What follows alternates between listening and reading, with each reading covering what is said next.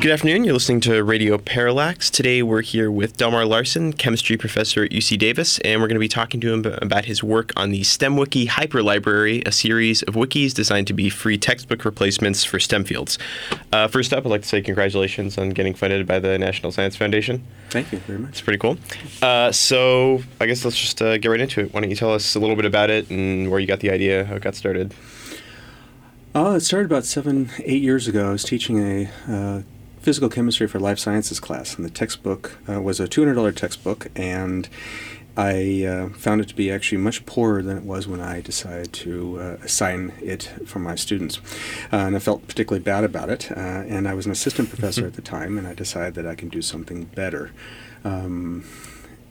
However, as an assistant professor, it was quite clear that I needed a lot of help in order to do that. So a wiki infrastructure came up where students can actually help contribute to making it work, rather than me going through all the work. Interesting. And when did you think it would get to when did you realize you could get this to the point where it could actually replace textbooks instead of just supplementing them? If I wanted to make an alternative for a single class, like this PChem class or general chemistry, I would have been done a long time ago. I had no idea when it would get to the level of being able to supplement the textbooks, but clearly we're at that stage right now. And it's a function of the many thousands of volunteers that have participated both in class and outside in making it work. Interesting. So what kind of assessments have you done to see whether or not it's as effective as traditional textbooks? Last year, spring of 2014, actually, I taught 2 back-to-back chemistry classes, 500 students each. One class used the ChemWiki as the sole textbook, and the other one used the Petrucci textbook that we used. In combination with the IM STEM assessment people on campus, we ran this pilot where I basically taught the same material, same identical lectures. I had the same TA students, gave the same exams. It made it as nearly identical as possible with the exception of the textbook. And then we went through a lot of different data analysis routines and came up with the upshot that the ChemWiki, to use the statistician's perspective, is not inferior to the conventional textbook, or as I argue, is just as good. That's great to hear. As someone who hates paying for textbooks, that's very exciting. So how do you think you're going to go about convincing schools to switch to something like this? I imagine that might, even if you could prove it with statistically, it still might be difficult. Since textbooks are a lot like healthcare, where the person making the purchasing decisions, the teacher, is not the same as the person actually paying for the product, the students. Not to mention that some professors write their own books and that they want to sell, so it leads to a kind of wacky incentive system. Yes, it's actually very difficult. It's remarkable the amount of resistance there is for adopting the SURF project for multiple reasons. We're actually not spending any effort to convince a school, because the actual decision in most departments, at least in university level, for what textbooks are for specific classes, handled by the faculty or the instructor of record. So we just have to convince individual people in order to do that, under the hopes that we'll be able to get a critical mass in the corresponding department in order to then do a widespread adoption. And we're starting to get there. So in the last year and a half, as we started to go live, we've had somewhere in the order of 30 different campuses that have adopted the ChemWiki specifically. It's saving somewhere on the order of $1 million, and we would expect that number to go up exponentially, like everything else that the project is doing. Wow, that's really exciting. Good to hear. So when did you decide to expand it beyond chemistry to all these other fields? About 2 years after we started the project with the ChemWiki, so 2009. I always had a desire in order to make the textbooks mirror how we want our education to be.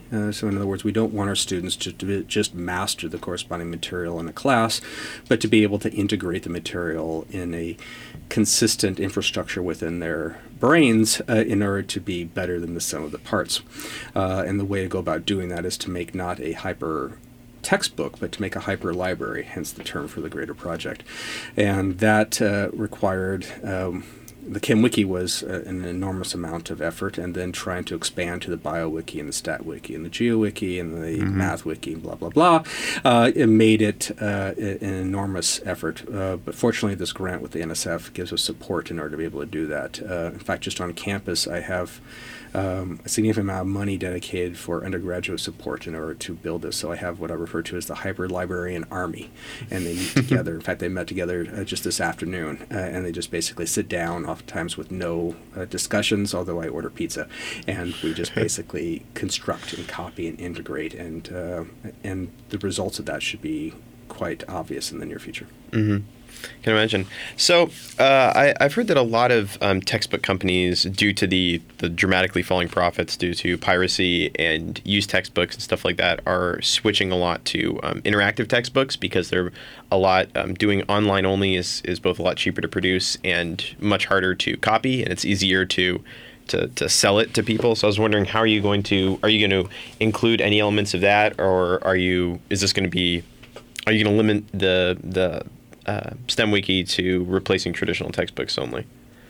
So when we decided to make this project, when we decided to adopt the wiki infrastructure, we were trying to make something that looked as close to a conventional textbook as possible. The reason for that is that we wanted to make something that faculty felt comfortable in order to adopt. And if we produced something that was radically different, we felt that the culture shock associated with using something like that would provide another barrier for adoption. I get that.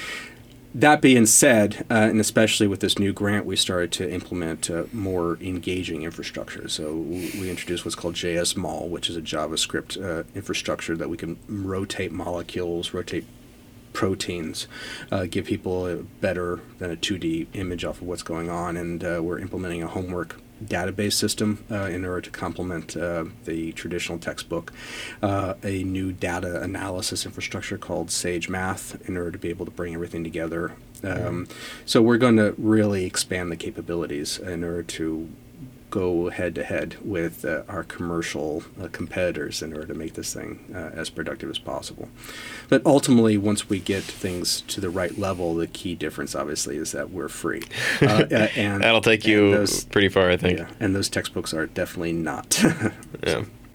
Interesting. The success of the project is based exclusively on the number of volunteers that we have in order to make that work, both students and faculty. So if anyone is interested in contributing to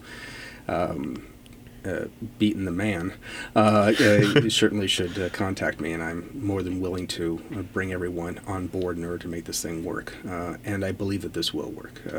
Our success is growing significantly. Well, it's a fantastic idea, and people seem to be enthusiastic about it. So why don't you tell us where people can contact you to get involved?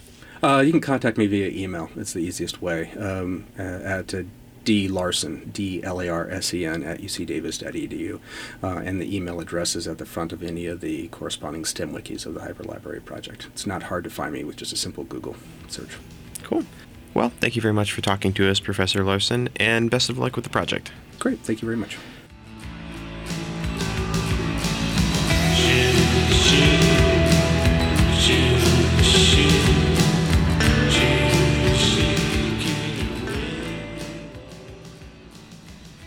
Graham, thanks for that. We hope a lot of you will find that useful.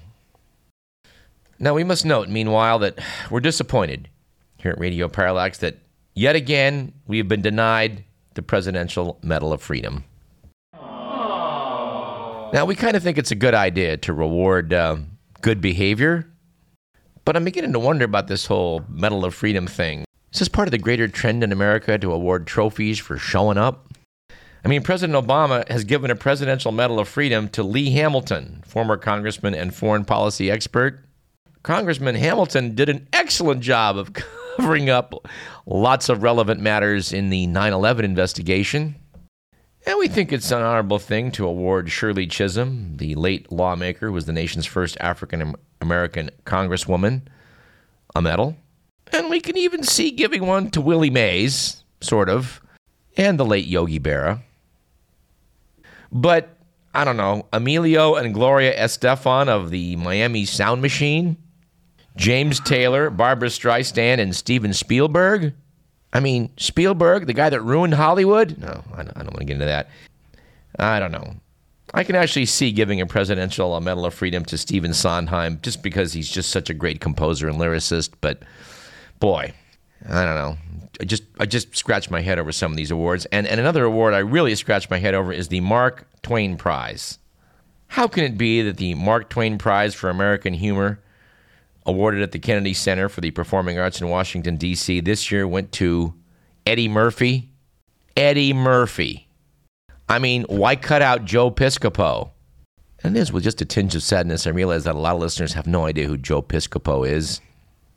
But anyway, we'd play a clip to make fun of Eddie Murphy, except I'm not sure we can find one that doesn't have the F word in it 10 times, which frankly seemed to constitute about half of Eddie Murphy's humor, but I digress. We got about 5 minutes left. Let's just do a few items, maybe some obituary items. But first, I want to quote from this piece, which I've had sitting on the desk now week after week and never seemed to get to it. New Scientist noted that there's some problems in the field of psychology. The magazine posed the question of, well, can you trust the latest psychology studies? Well, maybe not. Researchers that tried to do so were able to replicate just 39 out of 100 studies published in 3 journals in 2008. Originally, 97% of the results were statistically significant. The second time around, just 36% were. For more on that, check out Science Magazine. And speaking of science, or not speaking of science, I did note that the Sacramento Bee and other publications will, on a regular basis, publish the lucky numbers in Powerball and the Mega Millions and the Super Lotto. I presume they do this so that people can look at the numbers that didn't hit and then bet on them because they're likely to come up that much sooner, right? I mean, why else would they publish these random numbers? I don't get it.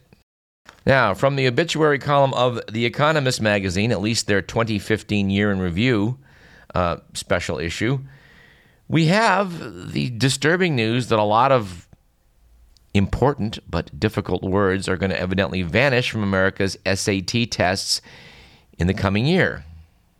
The magazine saw fit to salute the soon-to-be absent words. And we at Radio Parallax are disturbed by the removal of some of these words. These are some pretty darn good words, and they ought to be kept around. People who are taking the SAT test ought to know some of these words, if not all of them. I guess what I'll do here is just read off some of these words and let you make the call, dear listener. But disappearing from the SAT tests in 2016 will be, among others, recalcitrant, aberration, demagogue, despot, reprobate, virtuoso, alacrity, egregious, obstreperous, garrulous, denigrate, vituperate. Also, cajole, carouse, cavort. Also, incontrovertible, arbitrary, morass, invective, surfeit, largesse. Also, fatuous, extraneous, umbrage, diaphanous, ephemeral, noxious, preponderance, puerile. Damn it, these are good words. They need to be kept around. Will someone please come forward and help us address this issue? Drop us a line at info@radioparallax.com. And first on our list would be Dr. Andy. What do you think of this? If you're listening, sir, please drop us a line. We can talk about it. All right, in our 2 minutes left, we're going to go out with an obituary. In this case, it's from Michael Gross.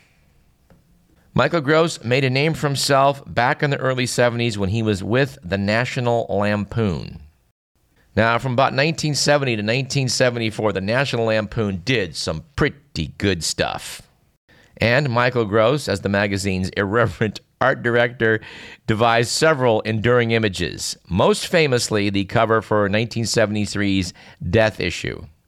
And yes, I do have a copy of this issue at home because of its memorable cover, which features a man's hand holding a gun to a dog's head. Read the headline, "If you don't buy this magazine, we'll kill this dog." The next year, Gross left the magazine to start his own design partnership. In 1979, he moved from New York to Hollywood, and with the help of Lampoon-era friends like Bill Murray and Dan Aykroyd, he found production work in Hollywood. And this included his work for Ghostbusters, which produced one of the world's most famous cultural icons.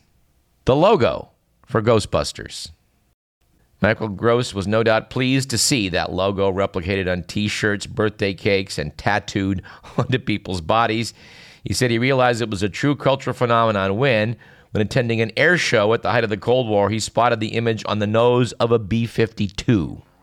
Anyway, I have to admit, I don't know art, but I do know what I like. And I did like a lot of what Michael Gross produced. We salute him.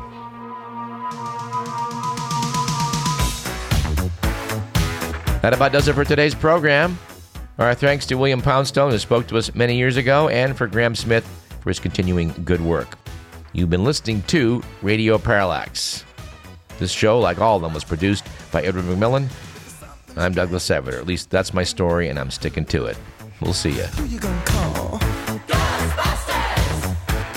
If there's something weird and it don't look good, who you gonna call?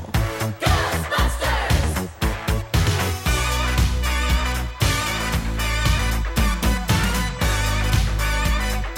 I ain't afraid of no ghosts.